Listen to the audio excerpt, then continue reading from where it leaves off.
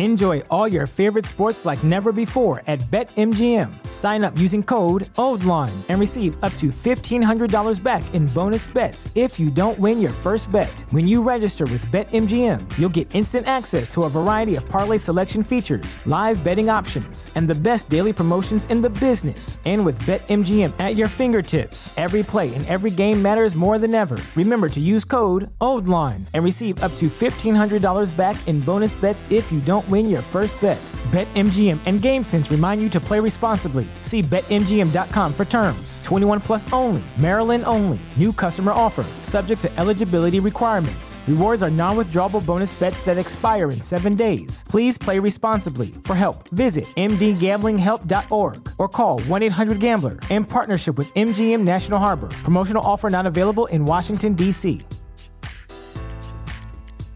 At Parker, our purpose is simple.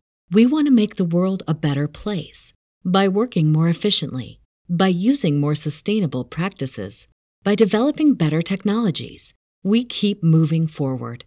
With each new idea, innovation, and partnership, we're one step closer to fulfilling our purpose every single day.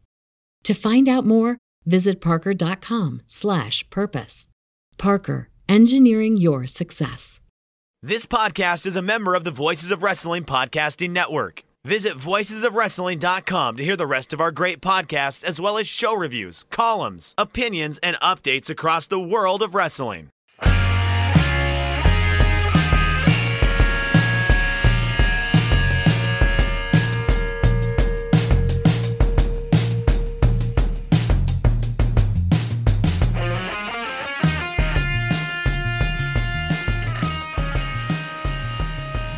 Shake them ropes, Jeff Hawkins, Chris Novembrino. Back. The first week, or we're almost at post-COVID time, Chris. Or post-COVID wrestling, at least. Yeah, we're at post-COVID wrestling. I mean, this is definitely a landmark in the COVID situation. Like this weekend, I am playing a backyard party.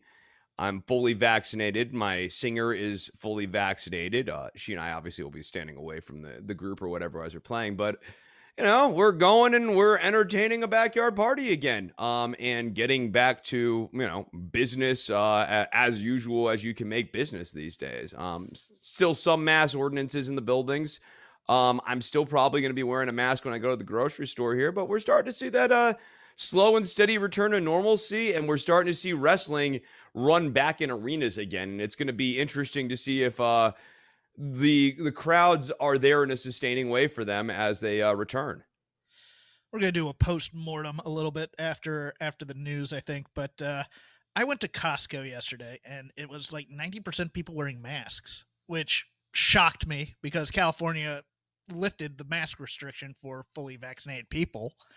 I think everybody's just kind of afraid of getting yelled at for not wearing a mask, which is kind of weird. Well, you know, from my own convos with other people, it's like, okay, so COVID's over, but, you know, the idea of wearing a mask in a public space, like to not get exposed to like cold and flu germs and other things that can be inconveniencing, like you're trying to work. If you get a stomach bug or something like that. Add something to it. There were those kind of looks where the eyes kind of bulge out when, like, I had forgotten to put my mask up when I left going to Costco. It's like, you're not wearing a mask. I was just like, I've been vaxxed for a while, guys. But let me tell you my bad idea at Costco. Because this is there are many bad ideas one can have at Costco. Oh, this one may be the worst. I've been a little down because I have gained some weight during the COVID time because the gym was closed and I live in a 1-bedroom condo and I didn't, you know, it's hard to work out, especially when you're learning a new job from work at home and you're kind of working 12-hour days, so to speak, and you're just tired afterwards.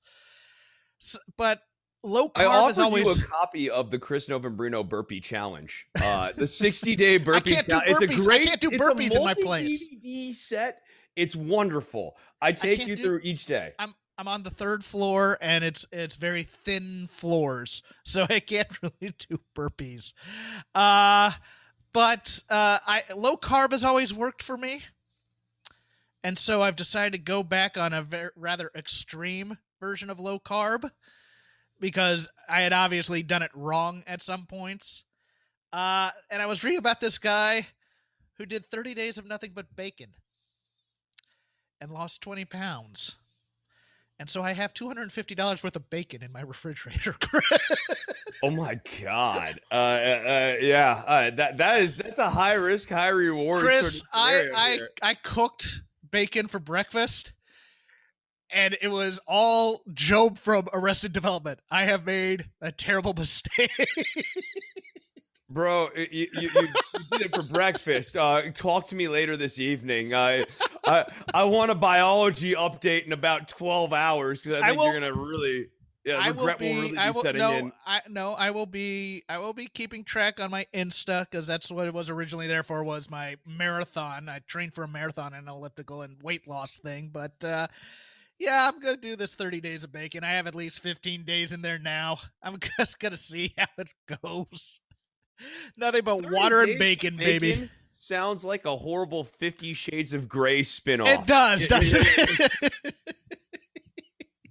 I have different cuts. I'm making sure there's no hidden carbs there, but yeah, I had bacon for breakfast. I went, oh God. 50 Shades of Chris. Oh, you gotta have to find a way to cook this and make it interesting, Jeff. But nevertheless, let's get to some news. SummerSlam tickets for the August 21st show at Allegiant Stadium. We are reading here from Wrestling Observer, Dave Meltzer's publication, in Las Vegas, officially go on sale to the public June 18th. Which was yesterday, but with no matches or talent announced, it looks like the idea of making it the company's big-time travel show of the year is going to work. Actual ticket sales started on June 14th, and at press time, there were just over 3,000 seats remaining. The question in WWE hasn't answered. The building right now is set up for 41,600 total people, which means for an event of this level, about 35,000 paid. However, many sections that would hit that total were not put on sale yet. That did come close enough to pre-sale expectations since they put more seats on sale after day one that were on sale on day one. It appears that more than 30,000 tickets are out at this point between those sold and business comps. So tickets moved very well.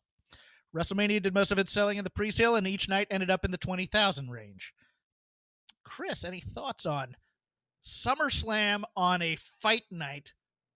Interestingly enough, also, I believe the Pacquiao fight is that night. But tickets are moving well for Vegas. For hot Vegas in the middle of summer as a destination show, it looks like this gambit's going to work with no big main event announced. I mean, I think WWE is correct to assume at this point that they have created a business model where stars don't draw, rightly or wrongly. So it doesn't really matter who's necessarily at the top of the card. And I think live events have a lot of things going in their favor, at least on the first pass. Like we've all been shut in for the better part of 15 months, most of us, and even those of us who have been risking it, shall we say, over the last 15 months, are eager to actually like experience live events and stuff in a normal setting again. So I expect the initial sales for all of these events, particularly wrestling, to be very good. I think the real proof in the pudding is going to be when WWE goes to run Dallas and Las Vegas and these other places a second and third time. Time one, I think they're in a good position. But if they have a stinker of a show, when you buy a bad product, you don't want to buy it again. And I think if WWE turns in some of the performances that they've been turning in during the COVID era in some of these live events, they're going to have issues in terms of getting resales. I don't think they're going to have live mutinies because I don't think people care that much. But I do think that they'll have issues in getting people to buy tickets again the next time around. I am not interested in this show. I don't like stadium shows to begin with. WWE stadium shows feel like there's no soul to them to me. So it's one of those things where it's like people are asking, are you driving up there for it? I'm like, no, I'm not going to drive up there for it, even though I have lots of friends from the wrestling podcasting community going. There's not going to be a takeover there. At least none's been announced. I don't see a main roster show and paying $200 to go to one. Just, it's not for me, but if it's for you, God bless. I all think I'm some gonna people say. just love the vibe of the audience. Yeah. And what I started to realize, like, you know, having been to WrestleMania and having been to now a number of live events over the last decade here, that it's not about the wrestling. It's about the spectacle and the ambiance and the vibe and the people you're with. The people the you're people with you're make with, a big difference. Absolutely. Yeah, no, like, and yes, the time that you're having with those people. If you just go to watch it by yourself, a mistake I have made, because I never really thought of it. No, and I just didn't think about it one way No, or another. I'm chuckling because I think I've been there too, and it's it's not fun. And you're just like, oh, okay, this is fine. But like wrestling for me is a lot like music in that when the venue is beyond 1,000 seats, I just do not have as good of a time at the show. And it's not like out of an exclusivity thing. It's that I think bands and wrestling matches and stuff like that do require some level of venue intimacy. Having a national broadcast is great, but when I'm like in the venue, I like want to feel some level of intimacy with the band or the match or the thing that's happening. And when you're like, you know, when I'm going to, you know, at American Airlines Arena, especially in the second bowl or whatever, you're so far away from the ring that you can't get into it, or you find yourself watching it on a screen. You're essentially watching TV live in a venue, and that's not for me. So I mean, you know, the ones in Dallas I will be at. And if people want to link up with me or whatever, please get at me at DWATG. I'm happy to help give you tips and stuff for going around Dallas and all that sort of thing as well. But you know, I will be at some of the big shows, but I'm going to be more interested in the satellite shows because that's just where I have the wrestling experience that I want. So that's what works for me. Undecided about Dallas. Although I read they closed my favorite restaurant in Dallas, so I'm kind of mad about that. Which one? Hattie's. Okay, yeah. That was I had one of the best meals of my life at that place. We've had some restaurant attrition here locally recently, and it's made me very sad because some good ones have gone the way of the dodo. Gone too soon. On the other side of the coin, Tony Khan announced on June 16th that they have booked Arthur Ashe Stadium in New York for a Wednesday night show called Dynamite Grand Slam on September 22nd. It's the tennis stadium in Flushing. I believe it's Flushing Meadows, Dave, with a retractable roof. So depending on decisions, it can be an indoor or an outdoor show, the latter with a unique view. This will be part of a back-to-back shows in the market as they are running the Prudential Center in Newark on September 15th. Now, this is kind of interesting because on the Wrestling Observer Radio that dropped this morning, I was listening to it, and the story is Tony Khan Googled nicest stadiums, and Arthur Ashe Stadium came up as number 3. Called them up, said, hey, how'd you feel about doing a wrestling show? And they said, we're usually tennis, but okay. And they booked it. I find the AEW not running big arena, but running secondary arena strategy to build themselves up to be a good one, but an interesting one. Because, like, when they come out to LA, they're going to be at, like, Ontario, which is a good hour-and-a-half drive from Los Angeles type of thing, but they're going to call it Los Angeles. This is an interesting thing. The tickets are probably going to be a little bit cheaper than your basic WWE thing. They have a pretty good business model, and I'm kind of digging the eclectic location choices.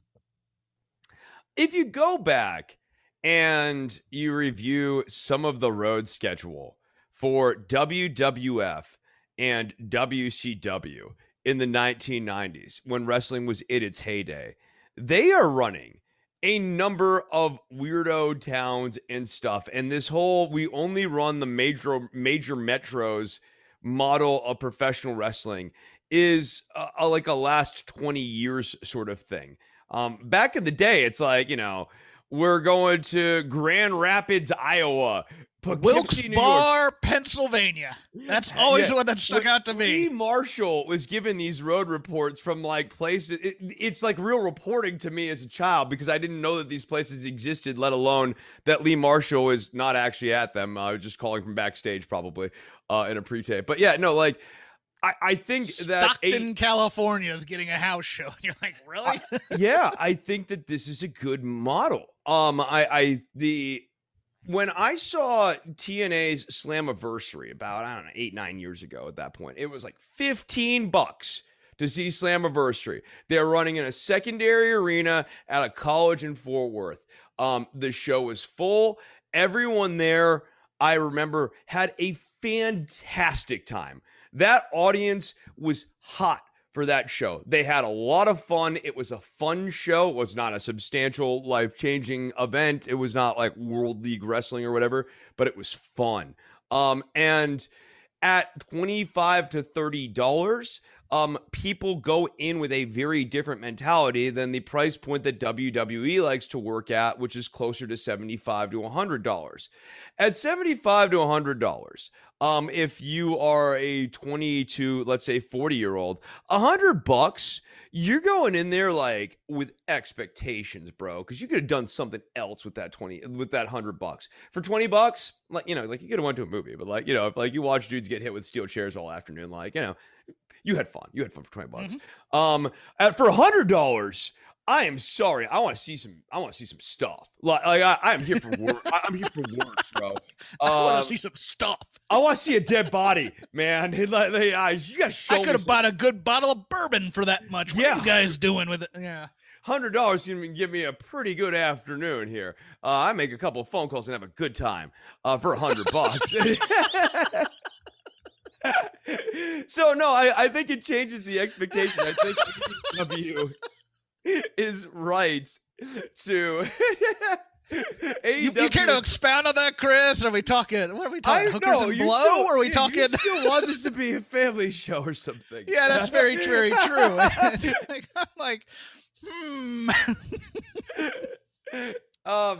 So bags of Raisinets in the freezer. Yeah, of course. Who doesn't love Raisinets? You can go hit the clearance aisle up at the local Tom Thumb. No, I'm doing a flagship callback, but continue. So, I think that this price point that they're running at is good. I think like really the only mistake they make is if you're running a show in Stockton, don't call it Los Angeles. Call it Stockton. It's fine. And if you want to run Los Angeles, run Los Angeles. Oh, they're never going to call Stockton Los Angeles, but they may call Ontario, like Southern California or something. Okay. I'm sorry. Yeah, not Stockton. Yeah, Ontario. But like, Arthur Ashe I think is fine. It'll be interesting to see. There's a big drop off into the ring, so I don't know if they're going to raise the ring or like into the actual tennis courts. I don't know if they're going to raise the tennis court or like raise the floor up or like how they're going to compensate for that. But like the staring down into the ring thing could be cool. It also could potentially be really bad angles in terms of exposing the work a little bit. Being that over the top might make it hard to lose yourself in the illusions because you can see where the punches are glancing away. A lot of what makes wrestling work is that you're at eye level. And so the illusion is that I can put my hand up and like cover up stuff. If I'm looking straight down, just same thing with a magician. Like if I'm looking straight down on a magician, I can see all the backhand passes and everything. Yeah, one last piece of news. ACH announcing his retirement. I feel for that guy. That guy, when he left WWE, he was wronged. He was purely wronged by their merchandise department. I'm going to say that T-shirt that they did for him was racist. And of course, it went from there. He had been working some New Japan Strong shows of late, but now that they're opening up, to announce your retirement now, it's weird. It has to be something to do with I just don't want to go out to the grind again. To me, I wonder if there are injuries. Statement.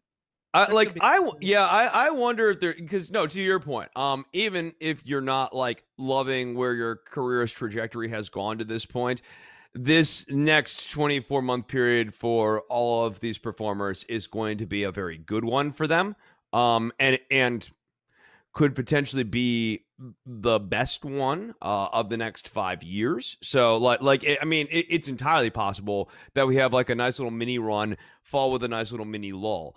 So if I was trying to like get my last licks in a business that pays pretty good for on the spot jobs, I'd be finding a way to put my rally cap on for the next 15 months if at all possible. But injuries are certainly a thing that could preclude it. As demoralizing as professional interactions with WWE are. I mean, look, a lot of these guys grow up wanting to be in WrestleMania at some point, right? Like that is like a life goal for pretty much every performer, even when they're like, oh yeah, no, I never wanted to work WrestleMania. Yeah, like I'm not into that. And like when they were 8, yeah, oh hell yeah, they were. They did not go to wrestling training school and not go, it'd be pretty cool if Vince saw something in me and let me have the big run. Like of course they all think that. So if you're, it's if gotta you're be two demoralizing. generations removed from me, WrestleMania is probably your dream. Like for me, it was Starrcade. I always wanted Starrcade. But, after WCW dies, if you came into wrestling after that, it's WrestleMania. It has to be. Yeah, there's no further information about the retirement. It just says he announced his retirement. So, I just, it's unfortunate. I really do think he got a raw deal, and it sucks. Let's do this. I want your overall grade for how the wrestling industry handled the pandemic. And give me some losers and some winners on your end. I'll start with a grade. I think it was a B-. I think I really thought that the wrestling industry would find some way to innovate. They did, but they innovated to try and keep the status quo going, if you know what I mean. The Thunderdome is an innovation, but the Thunderdome wasn't invented to make it look like there was an actual Raw/SmackDown crowd. There wasn't anything that changed in the presentation of anything. It was mostly, how do we keep live television going? And how do we make it look like there are people in the audience? AEW just put a bunch of workers in the front row to cheer. Gave a very nice atmosphere, I thought. But again, it was mostly, how do we keep it to look like the shows that we were doing before the pandemic? So while I give everybody credit for the innovation was to serve what had come before it, as opposed to thinking outside of the box. So I give it a B-. You? I think I'm gonna go a full letter grade lower. I'm gonna give it a C-. I think it's just where I shake out on this. I agree with you. Like, if someone says they didn't innovate at all during this period, it's patently false. It's the issue is that the innovations are, as you said, return to normalcy innovations. How can we make this as normal as possible as soon as possible, rather than how do we work within, like, how do we take the limitations and the minuses and the restrictions and view them as liberating forces to allow us to explore new things? All of the restrictions and limitations only served as limiting forces. They never used it to spark innovation. The big innovation, I guess you could say, and the best utilization of these limiting forces were these pre-tape matches, up to and including the greatest wrestling match ever. Ever. I can't believe I'm giving it a C-. How could I stand here? Ever, huh? That the greatest wrestling match ever was part of this C- era. But I think that's sort of the problem. And the greatest wrestling match ever was not like the worst one of them. The greatest wrestling match ever was actually okay. But it also was like, part of a long Randy Orton and Edge saga. I think that a lot of the feuds and angles during this time were pretty lackluster. I think that in an era where you could do really cool long form pre-tapey sort of stuff, WWE didn't do it. I think they did a better job the one time they had the blizzard and they were forcibly snowed in and had to do pre-tapes with Brock Lesnar, building up to Brock Lesnar and Roman Reigns, than anything they came up with. At their headquarters, the one that they did at their headquarters that time, Yeah, than anything they came up with here during the COVID era. And then lastly, and this is a big part of the C- thing, is this adjustment. Like, we can never, even if you want to say they settled into something that you enjoyed, WWE specifically, but AEW's had their own problems with their shop, sometimes being referred to as sloppy. WWE actively fought acknowledging and recognizing that COVID-19 was a real problem. They fought trying to do when everything else was shutting down. Vince McMahon wanted to be one of the last frigging things open. And like actually, I mean, was trying to force the issue, and publicly, and we have no idea how much behind the scenes of still keeping WrestleMania going in Florida, which would have been a massive super spreader event at that point in the pandemic, which would have been extraordinarily ill-advised and would have put Florida in a really horrible situation. And then after that, Vince was sloppy about how much he wanted to actually put his foot down, making requirements of workers to be safe, how much on-site screening was going to be done, which is why you saw mini outbreak after mini outbreak. In WWE's approach was to try to play coy with how bad all of these outbreaks were. So like, I don't think that they did a very good job running a safe operation. I think that there's a real argument to be made given the performance during this time period. Granted, no one died. Literally, the best argument they have for, oh, well, they shouldn't have shut it down entirely is, well, we did keep it open. A lot of people got infected, but nobody died. Okay. Like that's not where I would like to live my life in a debate, but like it's certainly an argument. And then we get into like the Thunderdome. I don't think the Thunderdome as an innovation is aesthetically pleasing. I don't think it adds anything. I think it's not fun to be in for me. I mean, maybe for a kid it'd be fun, but for adults, I don't see how it's fun to have a producer yelling at you to cheer all the time. I don't understand, but I understand at the same time. Go ahead. No, I understand. But like, then, I mean, let's talk about the rollout of the Thunderdome. Let us not forget the dude in the Klan outfit. Let us not forget the decapitation video. There were some things that had to be ironed out. That should have been ironed out. Never should have been on the air, right? like. So they weren't even really ready on day one. I had forgotten about the Klansmen. Thanks. Yeah. Thing. No, like they were not ready for any of this stuff. And so, because I think there was a belief that was held by many that we were going to get over this thing. It was going to go away lickety split, maybe like a miracle or like a magic trick. Like the storm would lift. It'd be like Stephen King's The Mist. The mist would one day just sort of pull away and everything would be okay. And like, that's just simply not how this played out. And I think that as a business, it behooves one as a business owner to not act or not be dependent on essentially the storm just dissipating magically one day and be sort of forward looking. And I don't think WWE in particular was.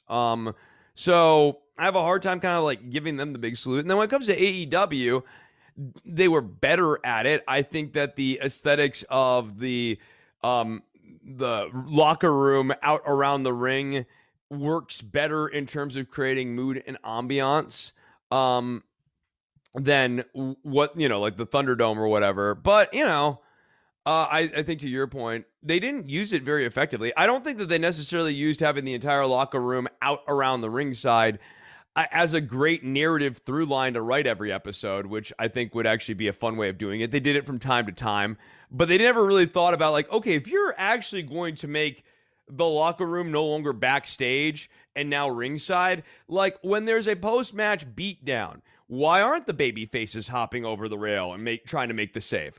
There are actually some problems with the locker room being ringside that I think were created that were never really worked out either. So many of these innovations that I would earnestly call innovations, I think the execution and the thought process on the innovations needed work. So, I mean, look, I'm not going to sit here and be like, they're horrible. Again, no one died, right? Like, and that does matter. I know like it's a laugh line or whatever, but like, look, if WWE had bar is what I was thinking, not necessarily. I feel you, and it's like a morbid bar. Like it's not something I'm trying to make light of, but I'm just like F for me would be WWE ran a pay-per-view like Payback. Like they didn't run WrestleMania, but they ran Payback. They had an outbreak that ended up killing 3 members on the card of that show. Not a laughing matter. But they had a match, and the referee and the 2 participants in the match all end up hospitalized, and one of them dies. That would be an F for me, right? Like, especially if WWE kept running.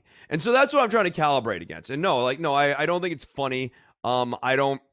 I don't like people who make light of this because, like, here's the reality. Like, my mom has friends who died during this pandemic from COVID-19.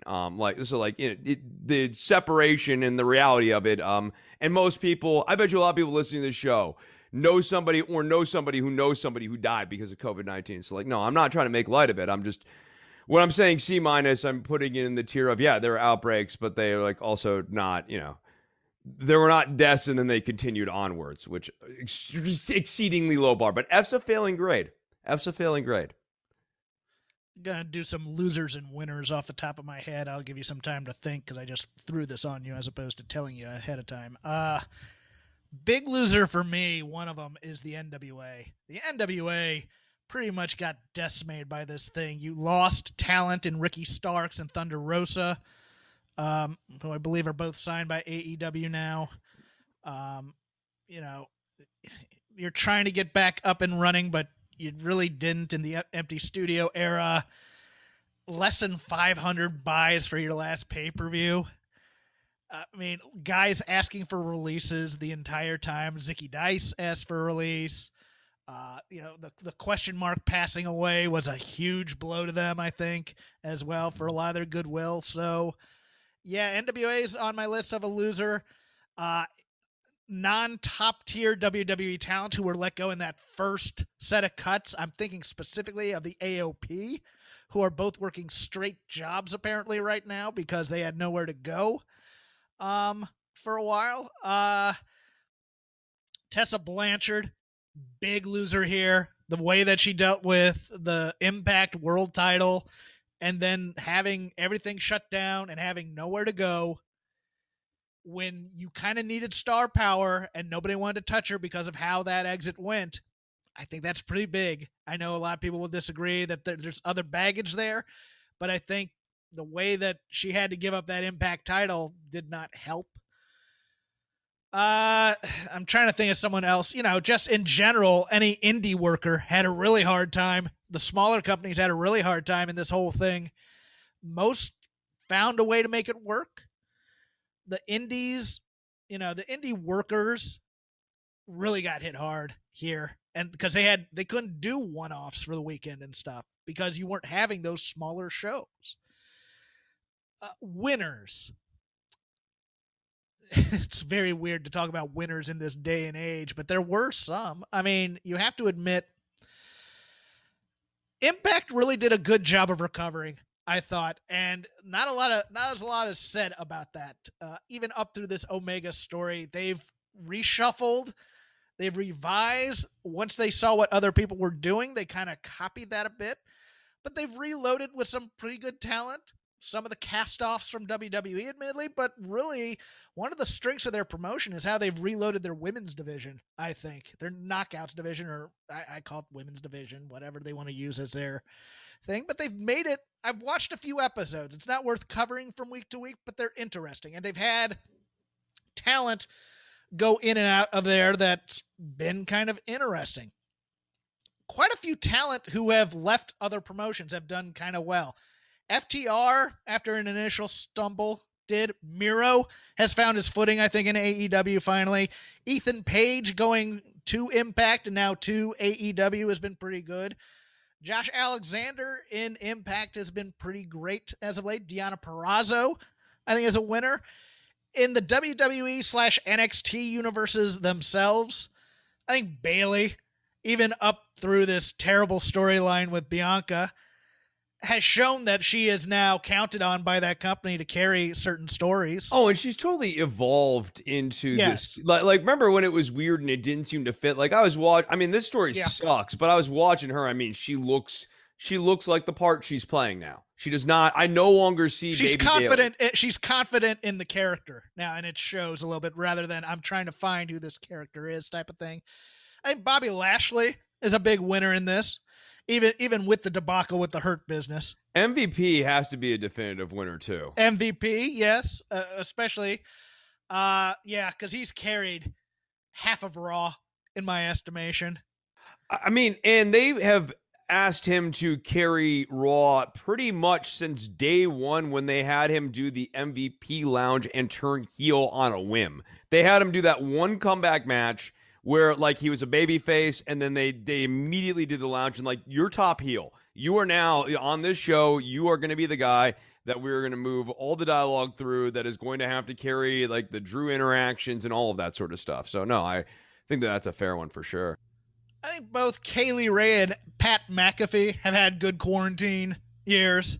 Pat McAfee has pretty much done everything now and is now an announcer, which means he doesn't have to get hurt anymore. He had one of the few really great matches during the pandemic era. I would count two. I would count the War Games as a great match for him as well. That's all. Yeah, but that solo match with Adam Cole was fantastic. Way better than it had any business being. And now he's a top commentator on SmackDown, and like I think, especially for whatever it's worth among the wrestling commentariat, all of us look at McAfee as like a real gamer. Like he's a real dude. He's a real entity in wrestling. And like if anyone said, "Oh, take Pat McAfee seriously, he's just an athlete cosplay," I'd be like, "No, dude, like he's like as serious as anyone." Yeah, I'm sure there are others that I was forgetting. I was just kind of doing this on the fly, trying to think of winners and losers. All right. So I got some then. Okay. I think Bray Wyatt, obviously a big loser in all of this. Issues aside, the rebranding and repackaging of the Fiend again and again and again and again. The matches all sucked. Everyone knows the matches sucked. The angle had no direction after the initial Bray Wease Playhouse. And the original like sort of meta ribs on like various aspects of the business. Once Bray was no longer allowed to do any of those, they stunk. And now the Fiend's gimmick, insofar as it still survives, it's now been poured onto Alexa Bliss for like an all-time bad ankle. So obviously a loser in this. Bliss, Keith Lee also a loser, I think too. Yeah, even though his health is like a full loser despite having the Fiend angle. No. Yeah, even though the Fiend stuff sucks, it's like clearly this company likes her. So I don't know. But yes, Keith Lee, obvious loser. They brought him up. They had him beat Randy Orton. Then like he's a non-entity, and like it's clear that like Vince is not interested in the dude. Ricochet, obvious loser. Daniel Bryan, obvious loser. Shayna Baszler, last year like my loser of the year. Continues to just be the loser of the year. And I want to stress that when I say this, I am a huge Shayna Baszler fan. I think that like her brand of like stiffness and intensity is sorely needed in professional wrestling largely. And it stinks that like, she's been stuck in this Reginald gimmick here for the last, like what seems like an eternity. And stuck in this horrible tag team with Nia Jax for what seems like an eternity. Let me ask you an interesting one. Because this is one that can go either way, I think, depending on how you're looking at it. Edge. That's a good one. I was actually I had him sort of like in the back of my pocket. I gotta say, I think loser. After the big Royal Rumble entrance and everybody excited. And then we get the greatest wrestling match ever after the WrestleMania match with Orton, I believe.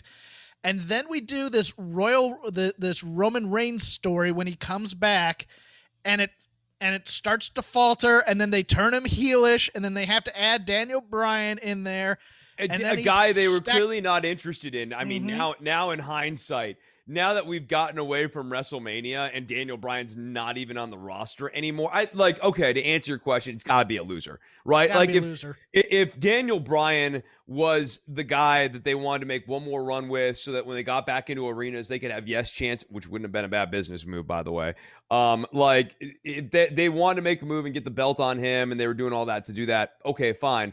Clearly now, looking back on April, only a few months ago, we can now say with some certitude, no, they had no plans for Daniel Bryan. He's gone. And the whole reason we added Bryan into this storyline was not to build this a match with Edge because Daniel Bryan's gone. It's because we don't trust Edge. We're pulling the ripcord on Edge. So, like, on one hand, Edge got a payday that maybe arguably he shouldn't have gotten. And that's good for him. So he's sort of a winner. But on the other hand, like, WWE lost interest in him, and Edge could be over in AEW getting wildly overpaid by Tony Khan to hang out with his best friend Christian. So, like, working with your best buddy and getting to get your shit in, especially with Edge, Christian, and Jericho over there, like, Edge could be doing that, and right now is contractually locked in with WWE. So I'm going to say loser. I think I've talked myself into loser. Okay. Any winners in your list? Reggie Bechdel, obvious winner. Okay, here's the thing. He stinks. Like, obviously, I hate Reggie Bechdel. I hate this character. I have no opinion on the man. I'm sure he's a fine human being, loves his mother and all of that. Vince loves him.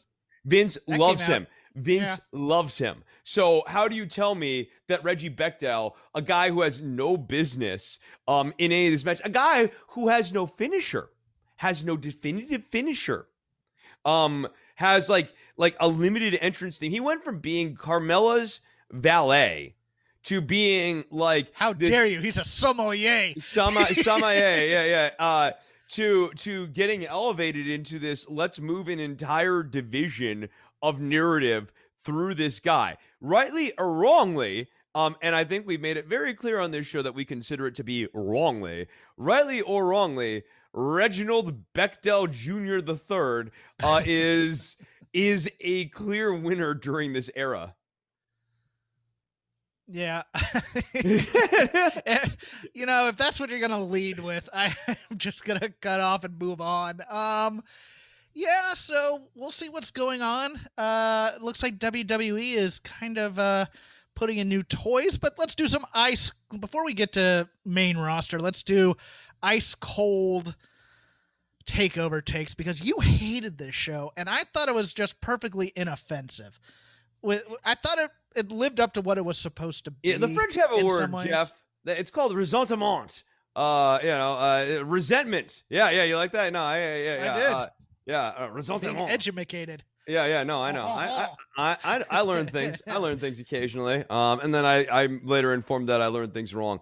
Look, dude, I'm trying to figure out what's to like on this show. I'm going back and I'm like, was I too hard on this show? And I'm just going to name the matches real quick.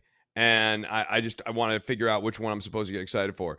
The winner takes all. So for our mid-card singles title and also our tag team titles, the nondescript tag team champions and the guy that they made United States champion or North American champion or whatever, they're going up against the good heel faction that people actually like and have actual character development. So that happened. Then we have Mercedes Martinez. Let's go. Okay, this match I thought was good. I think that this was my favorite match of the show, because if that's your favorite match, then your favorite match is a stupid gimmick match. It is dumb to have the mid-card North American title be decided in a trios match. I'm not arguing the booking. That's the bar. No, that's the bar. So how is so this? You want to argue the booking? You don't want to argue the matches then? I'm sorry. Okay, you could tell me that the acting in a television show is good, but if the plot is stupid as hell, it's not a good television show. Point made. Well made. Continue. Yeah. So that's where I'm at. I'm not gonna sit here and tell you that Bronson Reed and MSK are bad wrestlers. They are not. And for as cold as I am on Bronson Reed as a character and the way that they present him or whatever, I think he's actually an okay big man wrestler. I really do. He's totally fine. He's at minimum inoffensive. But I actually think he's okay. MSK, good young tag team, gonna develop, gonna get better over the next several years here. Very much in the early part of their prime years. Great. Legado del Fantasma. We love Raul Mendoza. I love my man King Cuerno. This is a great team. If Joaquin Wilde is the worst guy in a match, and he's not a bad wrestler, you obviously have a good match on your hands. It's that the premise of this match is stupid. And the finish of this match was also stupid, because Legado really should have won this, because if you really believed in Bronson Reed, you'd never put him in this situation in the first place. If you really believed in Bronson Reed, he would have been holding down this mid-card of the show that so sorely needed a good, competent, normal match in it. Next match.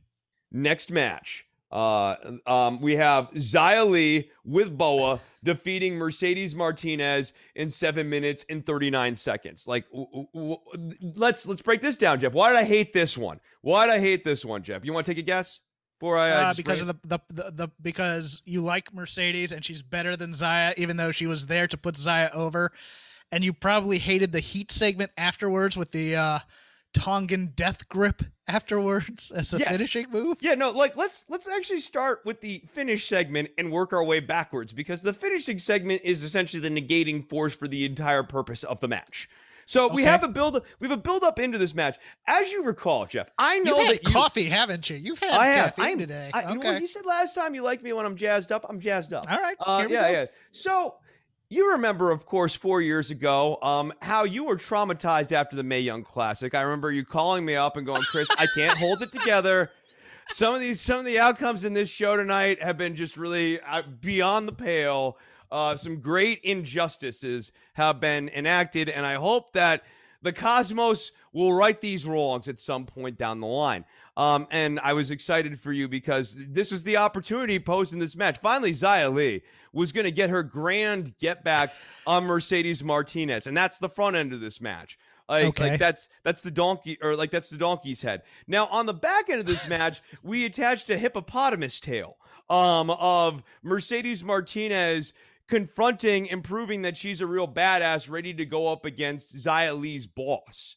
So the problem here is that the front end of the match, the head and the tail are utterly disconnected from one another. Part of this is supposed to be Xia Li, having gone through this Tian Sha re-innovation, is now tougher, stronger, seasoned. Mercedes Martinez, who, once a little bit tougher in that, now down a peg. Maybe she doesn't have the eye of the tiger so much anymore. And now Xia Li does. And Xia Li overcomes Mercedes Martinez. Then after the match, everything starts falling apart. Mercedes Martinez immediately starts getting her heat back on Xia Li, on Boa, and then goes and confronts what's her name? I know it's Karen Q, but I can't rember. It's fine to say Karen Q. 1,000-year-old dragon lady. The 1,000-year-old dragon lady.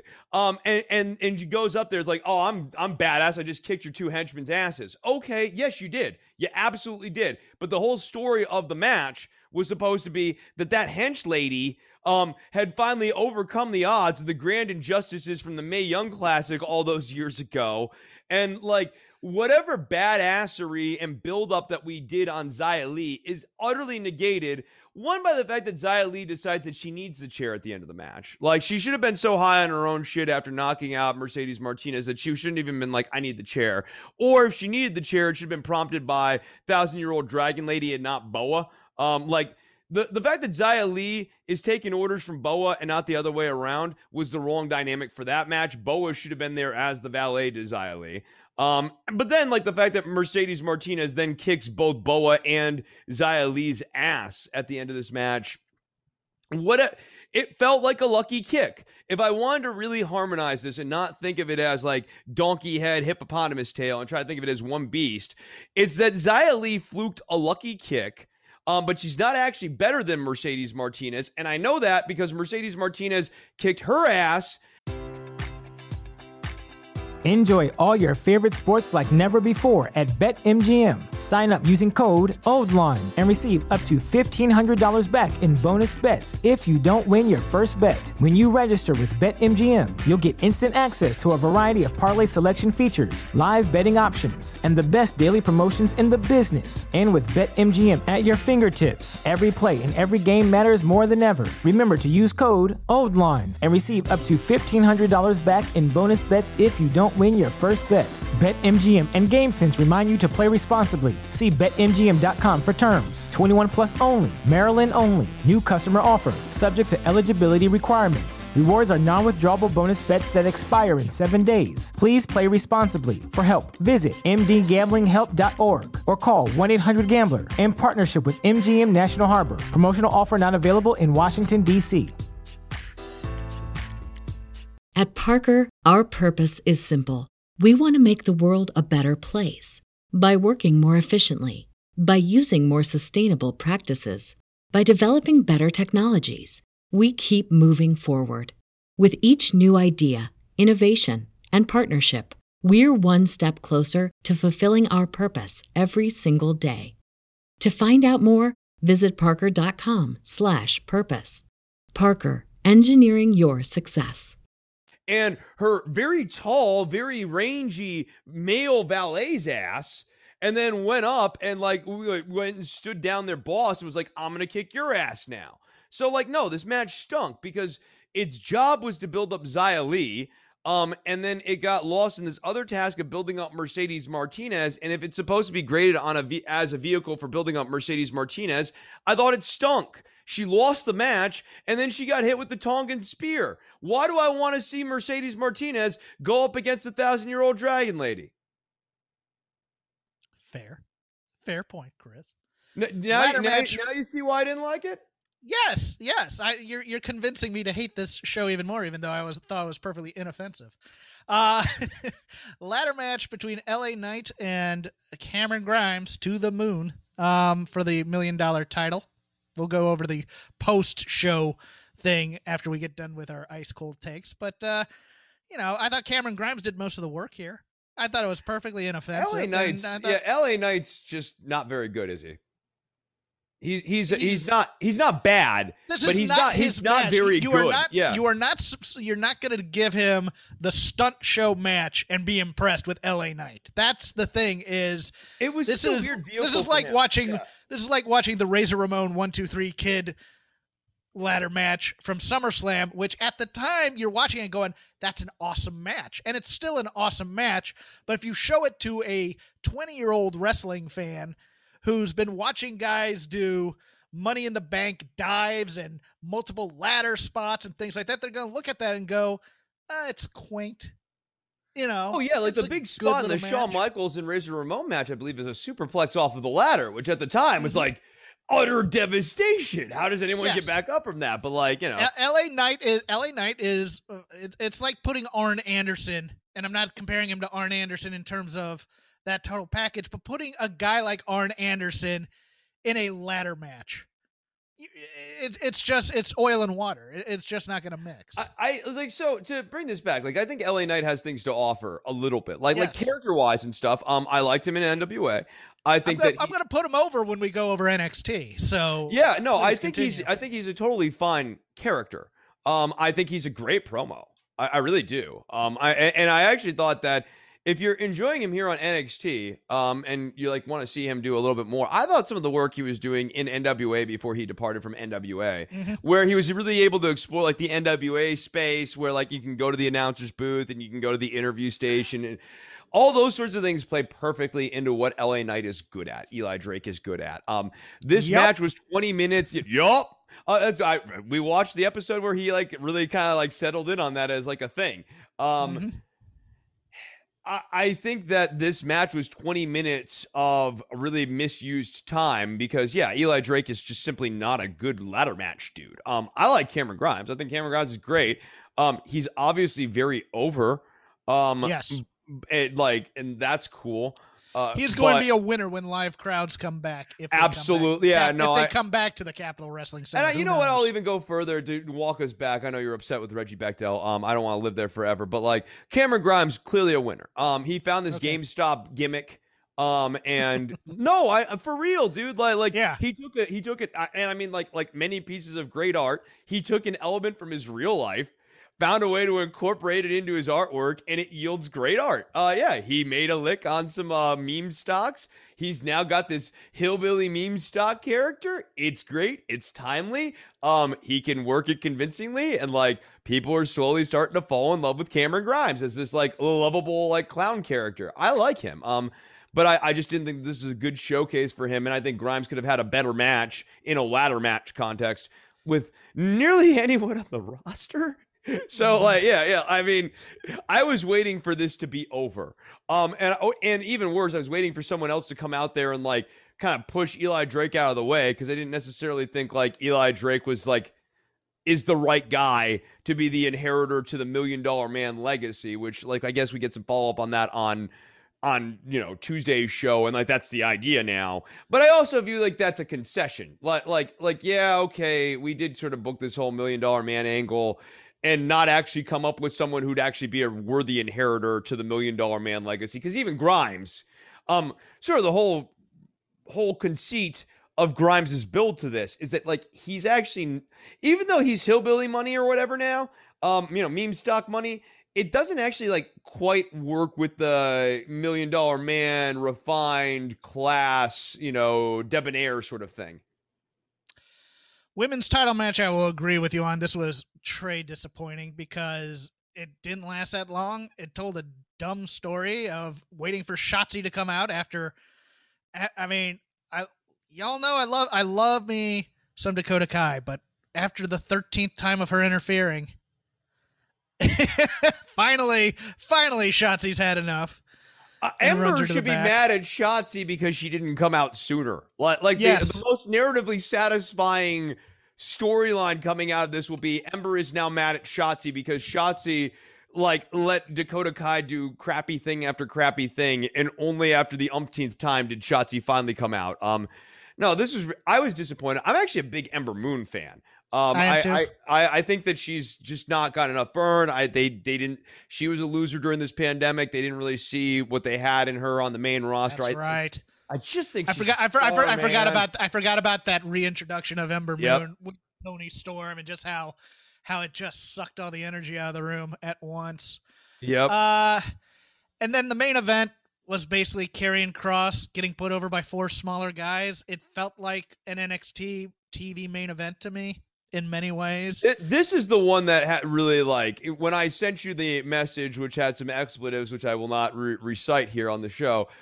This is what really moved me into the French ressentiment territory here. Okay, so you want to establish Karrion Kross as the most dominant champion ever. If you really wanted to do that, book him in a series of singles matches with each one of these guys where he's just cutting through them like a buzzsaw. This basically destroyed your entire heavyweight division because I don't give a shit. I'm going to use one of my swear words on this one. I don't give a shit about Pete Dunne or Cool Kyle or Adam Cole or any of these. These guys are they're stupid to me now. Who's the other guy who's in there? Oh, Johnny Gargano. As I said last week, I didn't believe that any of them had a chance of winning this. I didn't think any of them should. I thought it would have been a mistake. You made an interesting case on Gargano. I think I actually would have liked this match more if Gargano had managed to find a banana peel victory after Karrion Kross is dominating the entire roster. I think that actually would have been more narratively satisfying in a way. Because once Kross goes over, oh, by the way, Kross, the guy most likely on this roster in this main event to not be on the NXT card here soon enough, he's going to graduate up to the main roster. Then we're going to be left with the Goober Squad, who you watched at the last pay-per-view event, all get their asses handed to them. So Goober Squad, one of the Goober Squad eventually here, the great Goobers of NXT are going to be belted as the future champion. And who cares about Goober Gargano or Goober Pete Dunne or Goober O'Reilly? Or Adam. Oh no, O'Reilly's fighting for the cruiserweight title according to the Tuesday NXT. That's right. So How cool is Goober O'Reilly? Cooled off O'Reilly. Yeah, cooled off O'Reilly. Kyle. Yeah, cooled off Kyle. Yeah, for sure. There we go. He's not even getting Adam Cole. He's he's got. Well, he is. He is getting Adam Cole in 2 weeks at the Great American Bash. Maybe it'll be for the cruiserweight title, Jeff. Oh my god. Yeah, maybe that'd be terrible. That would be terrible. Versus him losing a Kushida next week in the build to his match with Adam Cole. Also going to be great. These guys are all goobers at the end of this match. And you can say, okay, it was a dominant performance for Karrion Kross. He needed a dominant performance. The presentation of Karrion Kross has been fairly inconsistent. He needed to really sort of stick the landing here and prove that inside the ropes, he's a tough guy. And that there's the promos and you have Scarlett and she's like, ooh, but when he gets in the ropes, he's a real shit kicker and he can kick everyone's ass. That's all well and good, but he's not going to be there in 3 or 4 months.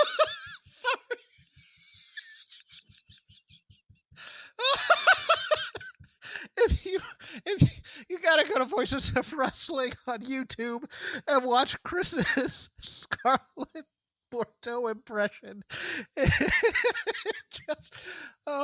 Okay, ad read. Support Fallen Prey. Support for Shake Them Ropes is brought to you by Manscaped, who is best in men's below-the-waist grooming. Manscaped offers precision-engineered tools for your family jewels. They obsess over their technology developments to provide you the best tools for your grooming experience, and Manscaped is trusted by over 2 million men worldwide. We have an exclusive offer for our listeners, 20% off plus free shipping with the code ROPES at manscaped.com. Now, they hooked us up with their Perfect Package 3.0. Pretty nice thing we got here. We have the Lawnmower 3.0, their third-generation trimmer, features a cutting-edge ceramic blade to reduce grooming accidents thanks to their advanced skin-safe technology.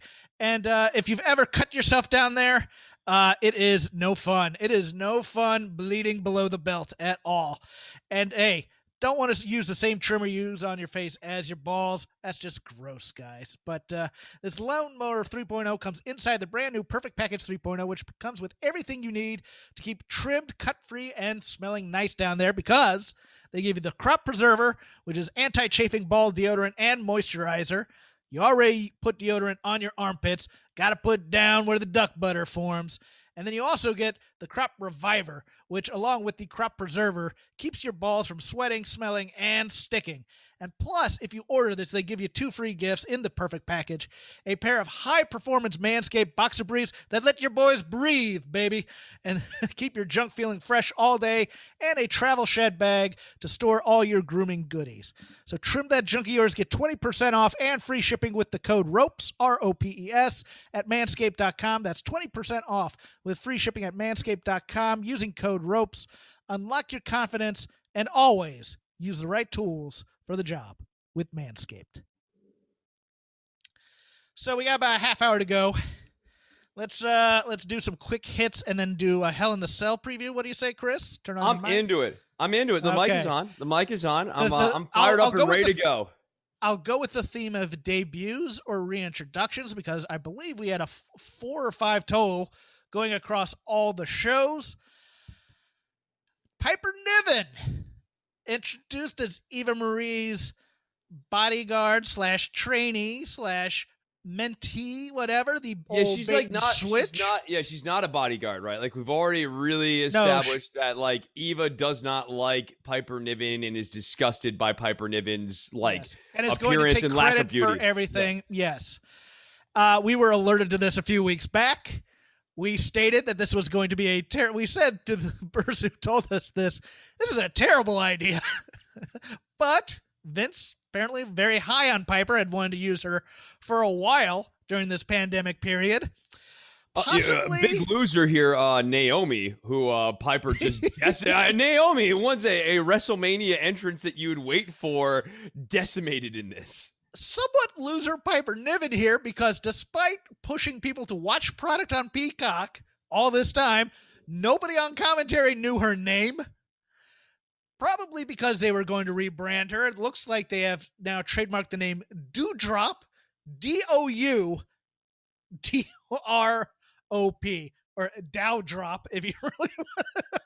She'd have a stock market gimmick and go DOWDROP and team her with Cameron Grimes. That'd be actually hilarious. That would be actually hilarious and awesome. Like Cameron Grimes and Piper Niven as like an actual like couple power bit. Like, yeah, the hillbilly. Here comes the AMC short sell off the top rope as Piper jumps onto an opponent.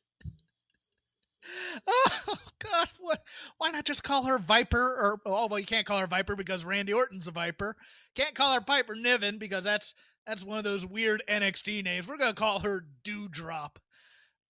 All right, great. I thought she looked good, despite the ridiculousness of this entire gimmick. I think the gimmick is cringe. I do not like the single name Doudrop gimmick. Like, no, single names are death. No, single names are death. We know that. Especially with her presentation.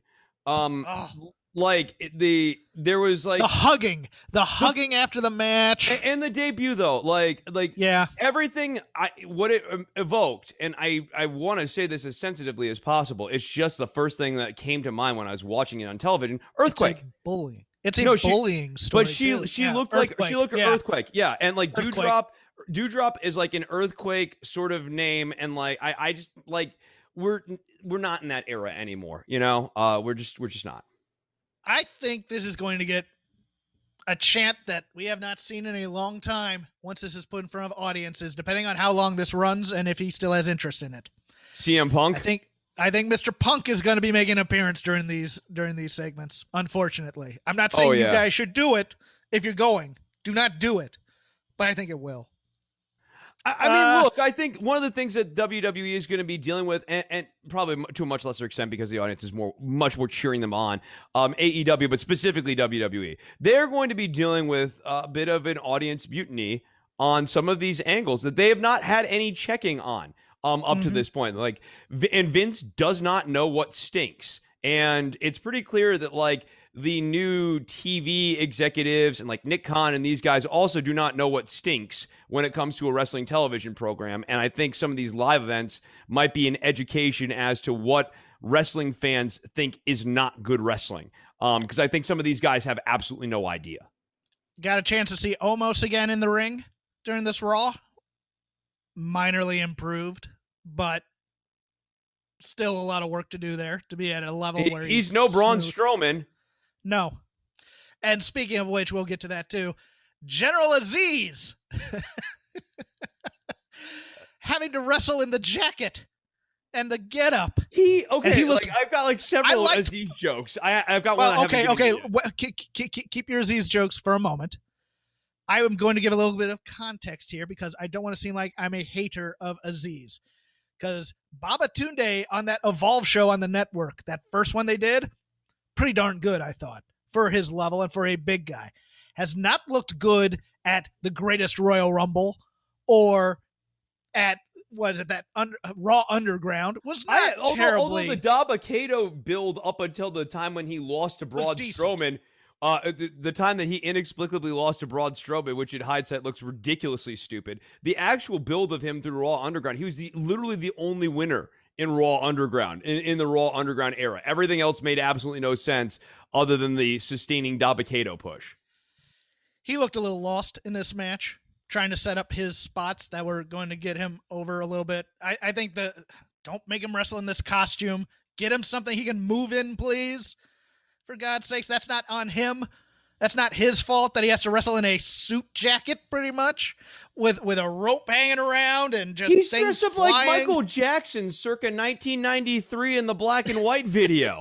I mean, like, what him and Apollo's promo going into this was like into caricature territory. Like, you have Apollo Crews, you have Dabba-Kato, Baba Tunde, whatever you want to call him, Aziz. Yeah. Whatever you want to call them. Like, these two guys as an actual tag team would make a great heel, small guy, big guy tag team, especially with Apollo as the brains of the operation, sort of like leading and orchestrating the matches and stuff.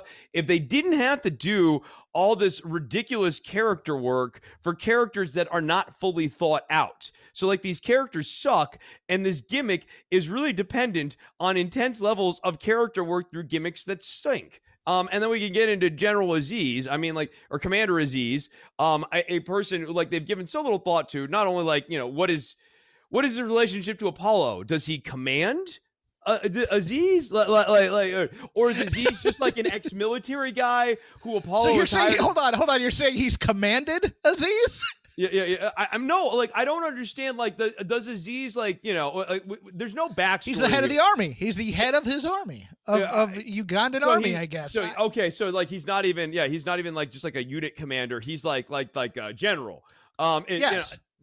There's just, which is ridiculous at his age. The most thought they gave to him, the most thought they gave to him is, we don't want to spell Aziz like the normal way. We're gonna, yeah. We have to spell it Azeez. Easy. Oh, and let's add a few more E's and Z's. Aziz. A spelling I'm pretty sure you don't find anywhere in the world. I might be wrong on that. I'm willing to learn. But I feel like Aziz is the more standard spelling of Aziz. It's I'm calling him Commander As is from now on. But please, give me was the Michael Jackson joke your other one? That was the other one. Yeah. Solid jokes today, Chris. You're bringing your fastball. I'm loving this. Because I got nothing. Over on AEW, Brock Anderson making his debut. I thought they did what they should have done with him. They didn't make him look too strong. He had a couple of moves here. Did okay. Still some work to be done on things like the gut wrench suplex. The upper body strength needs to be worked on a little bit. Daddy was a little bit more of a power lifter than Son was, but perfectly inoffensive debut, I thought. I like Brock Anderson, totally inoffensive. I was fine with the finish. Yeah, he did not need to hit the signature DDT, save that spot for an important win, like when you want to really have that moment on a big show. I like Brock Anderson. He looks like dad, obviously. He also kind of reminds me a little bit of Stone Cold Steve Austin, like when he was stunning Steve, like a little bit of that. Yeah, a little bit of that build. Yeah, the hair wave type of thing, where it was kind of short, where he hadn't really given in to the fact that he was losing his hair yet, but he didn't also want to have the long flowing hair that made it look thinner, so he cut it short. It was that 92 era Steve Austin, Hollywood Blondes era Steve Austin hair. And I think Brock needs to make a decision on, am I going to go full into my dad look with the crown, or get the plugs. But other than that, dude, like I like him. I think he's got potential. The Nightmare Family storyline is not like lighting my world on fire, but it seems to be a pretty good vehicle for guys like Solo and Camarado and Brock Anderson, and like getting some of these new guys who are the 5-year future of AEW kind of going. Look long term. I don't know how the vice president's thinking about this, but like Omega and the Bucks and the Bullet Club, like these guys are not going to be wrestling active all the time forever. And I think that all of these dudes, especially when they started giving themselves vice president's titles, part of that was when we'd like to imagine a future where we're managing more than wrestling. And we're showing up for the big shows and working some of these big shows and working these big spots to pull people up.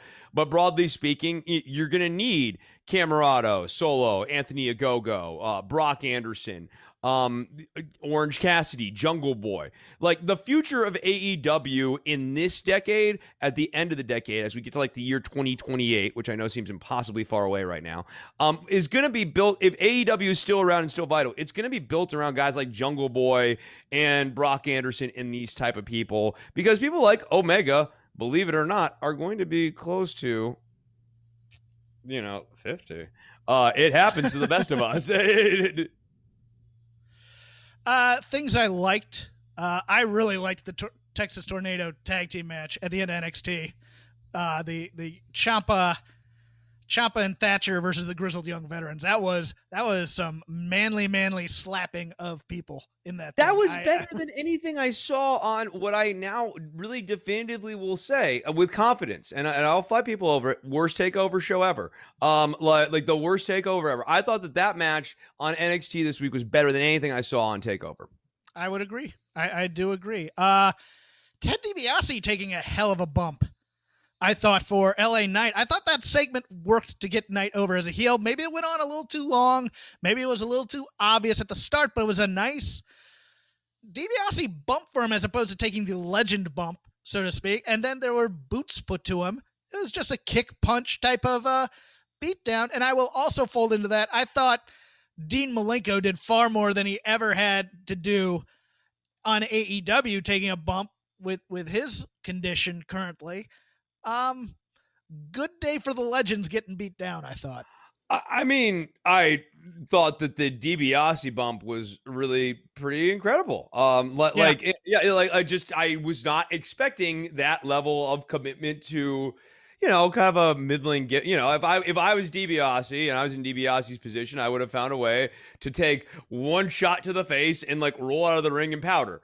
And like instead, I mean, he's in there and he's selling for Knight, and he's taking the boots, and it lets Grimes come out there. I mean, here's the thing with the DiBiase character. Like, it's so quintessentially a heel, and he's been a heel this whole time. Like, essentially what happened here, and this is the problem with trying to turn Cameron Grimes babyface out of all of this, is it like DiBiase was a dick and got played by a bigger dick. So when Grimes comes and makes the save, it's like, oh, well, I really look up to Ted. Why? DiBiase was trolling you this whole time. and but for the fact that Cameron Grimes turned on DiBiase, they would have been out there laughing in your face at the end of this segment. So it's a little bit unsatisfying on that front. A little bit. I think you're definitely correct on that. I thought it was a pretty good week for promos, at least on AEW and NXT. I think both Santos Escobar and Andrade had really strong promos. after weeks of having Joker cosplay, I dig Andrade with the black mask gimmick, with the white suit and the black skull mask he had in that entire. I thought that was a cool look. I thought came off pretty well with Jim Ross, and I thought Santos Escobar just kind of, in his suit, looking down at the camera. I thought that was nice and simple. I thought the Eddie Kingston, Kaz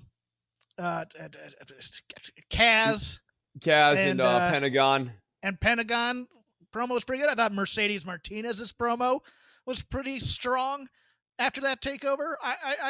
There was a lot of talking into the camera and just wanting to beat people up type of things, and I dug it. That was my takeaway. Yeah, I mean, like, insofar as I liked anything on In Your House, the thing I liked the most on In Your House is a lot of the promos were direct into the camera, old style promos, which they, unfortunately for this company, is kind of considered cliche. One last thought, like, I don't want to circle back entirely. We're talking about like a post-mortem on the COVID-19 era. A thing I've been thinking about, you mentioned this to me before the show, and it kind of loops back to the last episode. Obviously, I brought up Fugazi, and I was jokingly just like, rattling off reviews or whatever. But like the reason they're my favorite band, I promise this is not going to go into weird tangent. Like the reason, like they're one of my favorite bands, or one of the main things I like about them, is that they really understood and spoke explicitly to the concept that the business model and the art are not separated, and that the business model is an extension of the art. And in order to make the art you want, you have to harmonize the business model behind the art. And a thing that I have really felt that wrestling has lost, if we're looking for things that get my resentment or whatever, is that in all of these various changes in the business model over the last 25 years, which only a fool would deny are happening. Like, there are no more pay-per-views anymore. So, like, if you want to go, oh, he's nostalgic. Okay, there used to be a thing that you spent $60 for in the 1990s called pay-per-views. Why does that matter? It's not like, oh, wow, you spent $60 in the 1990s. It's that the whole business model for the product was built around, we got to sell these units, man. We got to move these pay-per-view units. And so these shows can't suck, because if they suck, we're not making sales. That incentive has been removed from wrestling. And I think that, again, only a fool would argue that that does not have a rippling effect into the week-to-week television and the absolute lack of urgency that NXT has. Because they're not trying to sell you the takeover.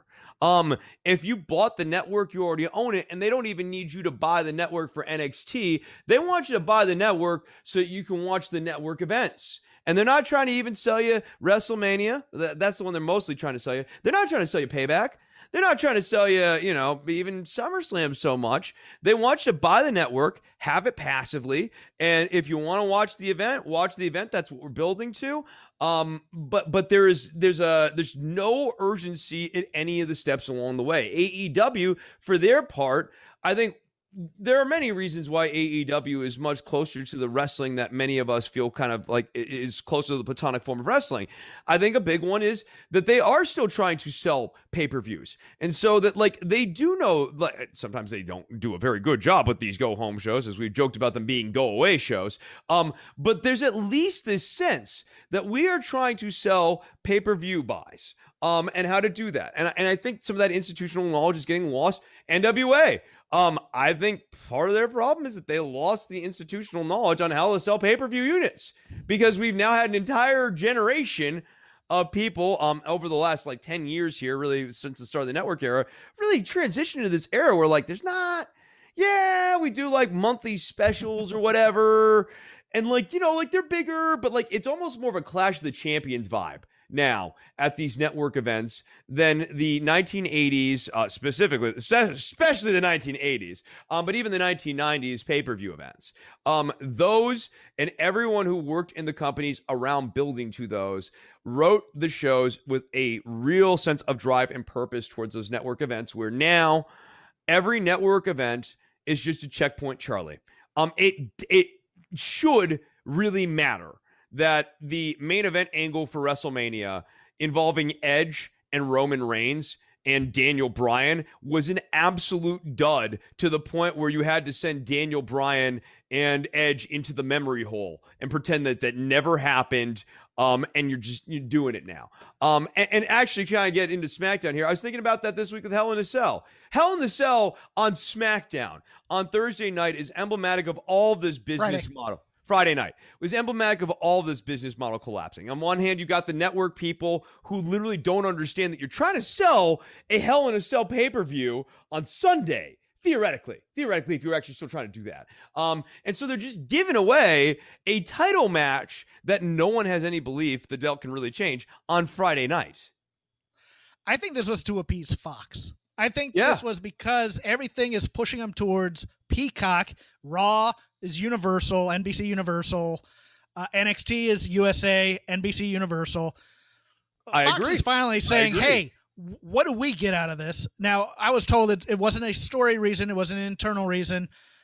I'm thinking the internal reason is because somebody at Fox, because there's rumors that these networks have been pushing gimmick shows for WWE, like Points Month, where people win, or get points based on some, make it more sports oriented or whatever. These are just rumors. Are we relaunching stipulation here in 2022? I don't know.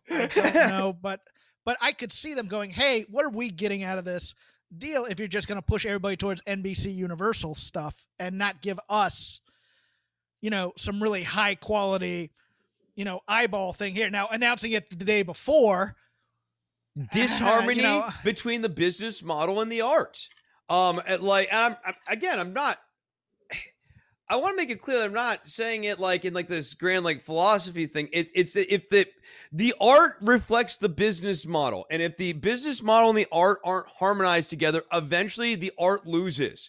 The art always succumbs to the business model. It's never the other way around. Mm-hmm. So unless you go, we have a certain product, an art product, and like I know wrestling as art, right? But like again, a certain, whether it's a music product or a movie product or whatever, you have to harmonize the business behind the movie product. Otherwise, you end up with a focus grouped piece of crap, or what we're having now here, where business interests are saying, well, let's just throw that on the screen. That's fine. Keep the lights on. And WWE settled into a lot of bad habits, and a lot of people who've worked for WWE have never learned good habits because all they've been doing is working and executing bad habits. So when would you learn good habits?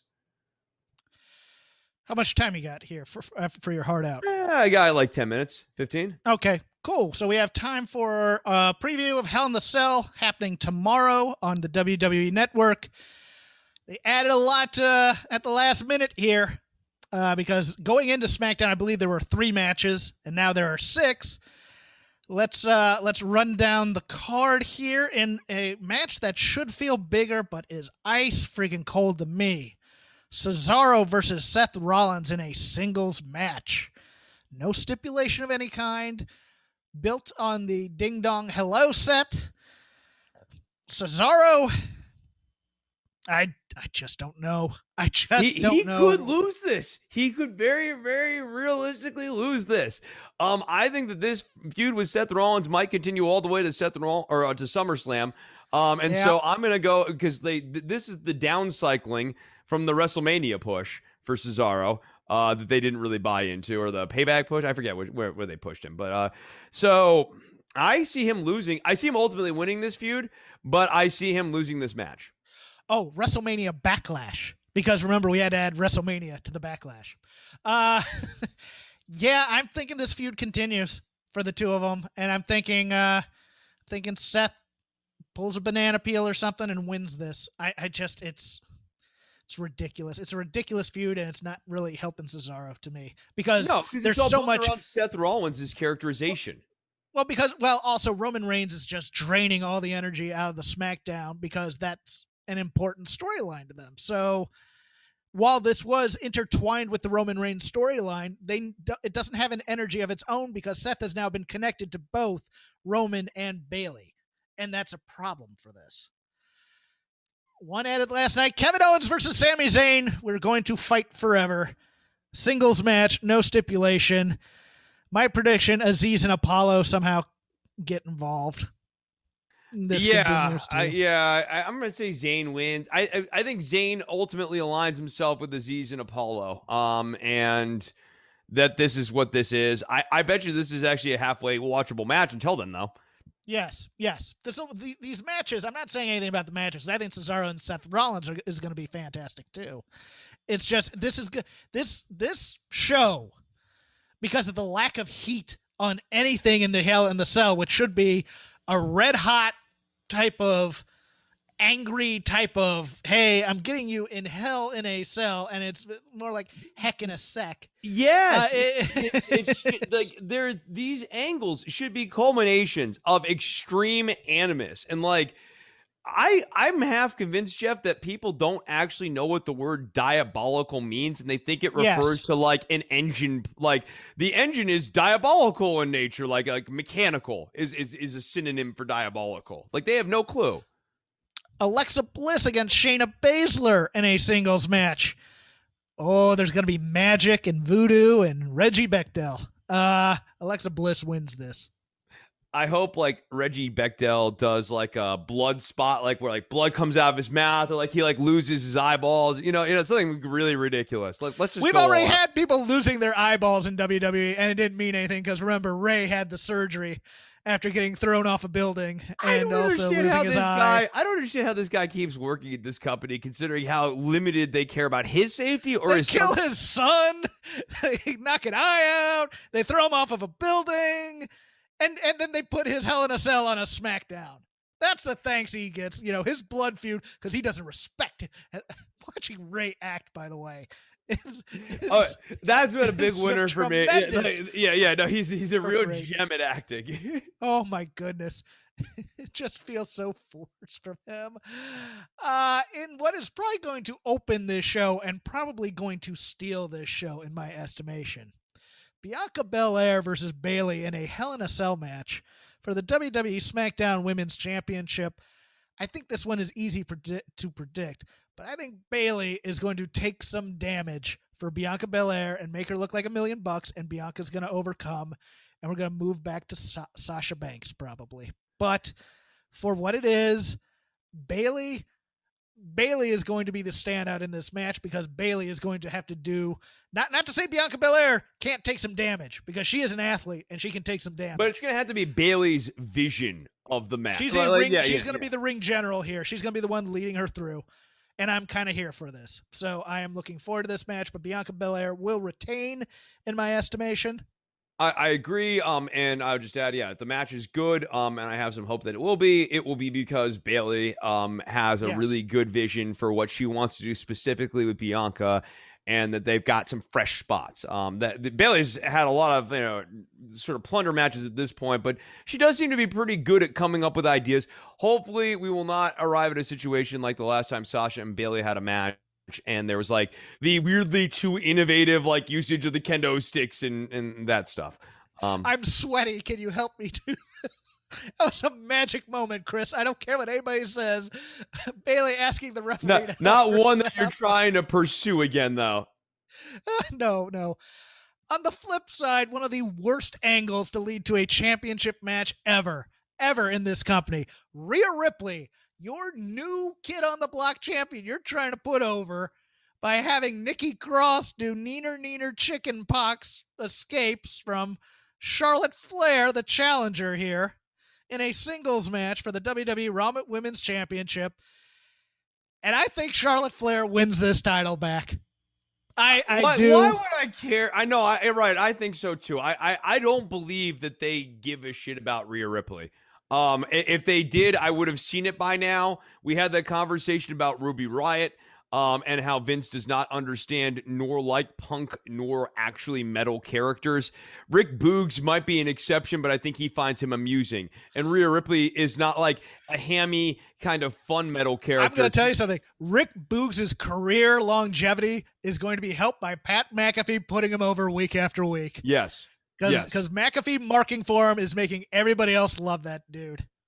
Yeah. Even if you hate his guitar playing. I think that he Rhea just Ripley, needs on the other hand, Rhea Ripley's character is just annoying. Heel that they want to be a babyface, but isn't quite giving off babyface vibe. Goth kid with, to my estimation, way too much makeup on, and that's a that's a character choice more than anything against Rhea. Yeah, but it's that goth punk metal thing. They've uglied her up to a weird point to me because she's gorgeous. Charlotte Flair is just completely lost and just saying, I'm the queen, and kind of throwing temper tantrums. Nikki Cross is winning 2-minute matches, and she's the number one contender for running away. This division on Raw is a mess. It is a and they huge, don't even have and now Reggie Bechtel. This is the one without Reggie Bechtel. But I think we get 15-time champion Charlotte Flair. We probably get an old man coronation on Monday. Or we get Nikki Cross and Asuka doing their weird thing and interfering at various times, and who knows what happens and Rhea Ripley wins on Banana Peel. I don't know which, but this just feels like they're going to give Charlotte Flair the title back to me. Yeah, no, especially with the Nikki Cross push and the fact that Nikki's getting pins over Flair. I think we are giving Charlotte the belt back, and then it's Nikki and Charlotte in some sort of comedy feud thing. I hate this.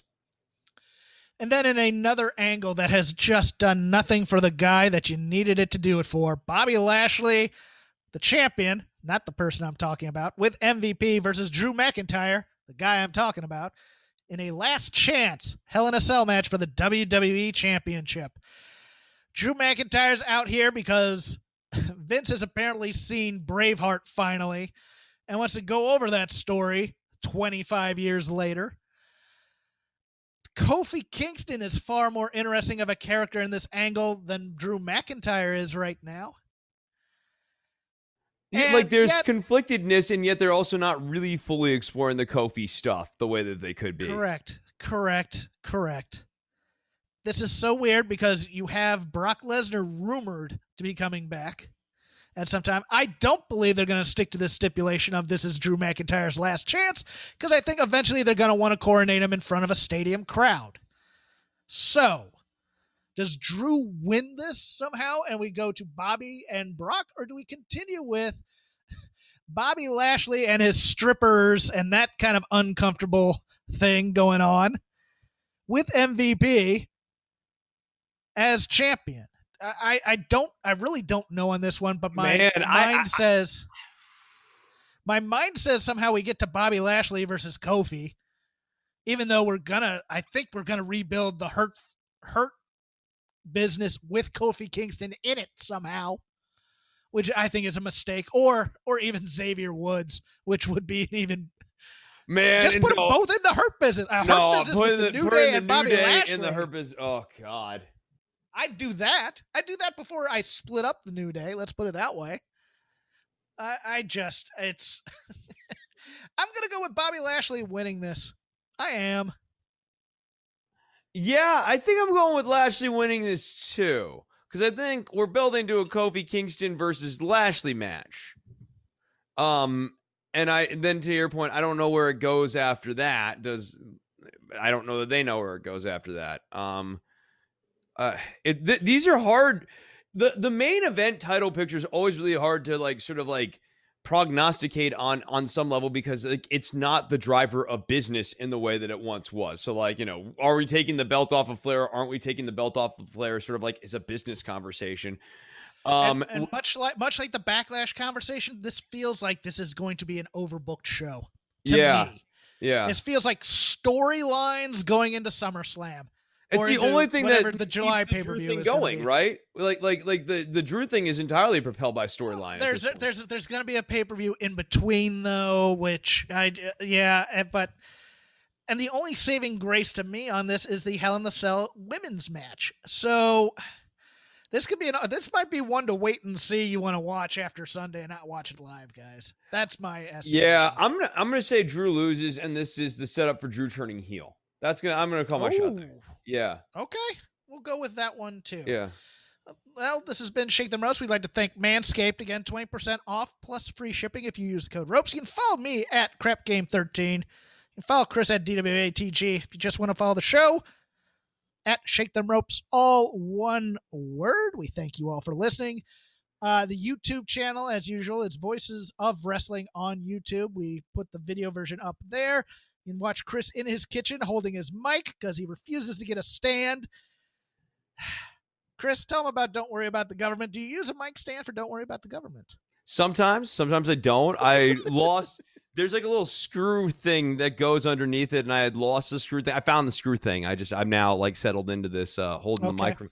I've been watching a lot of Black Flag Live concerts recently, and Rollins doesn't use a mic stand. And if like Henry Rollins doesn't use a mic stand, like why do I have to? It worked for Black Flag in 1984. It can work for Novembrino in 2021 and beyond. Why not? Why not?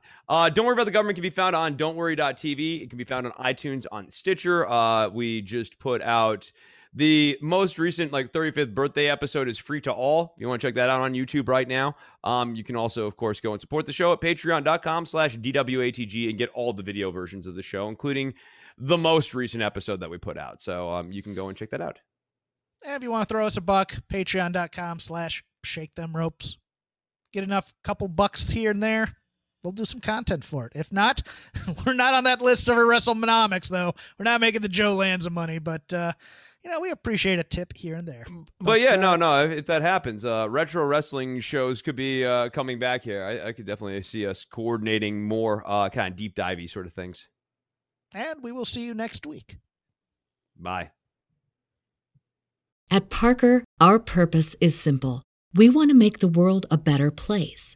By working more efficiently, by using more sustainable practices, by developing better technologies, we keep moving forward. With each new idea, innovation, and partnership, we're one step closer to fulfilling our purpose every single day. To find out more, visit parker.com/purpose. Parker, engineering your success.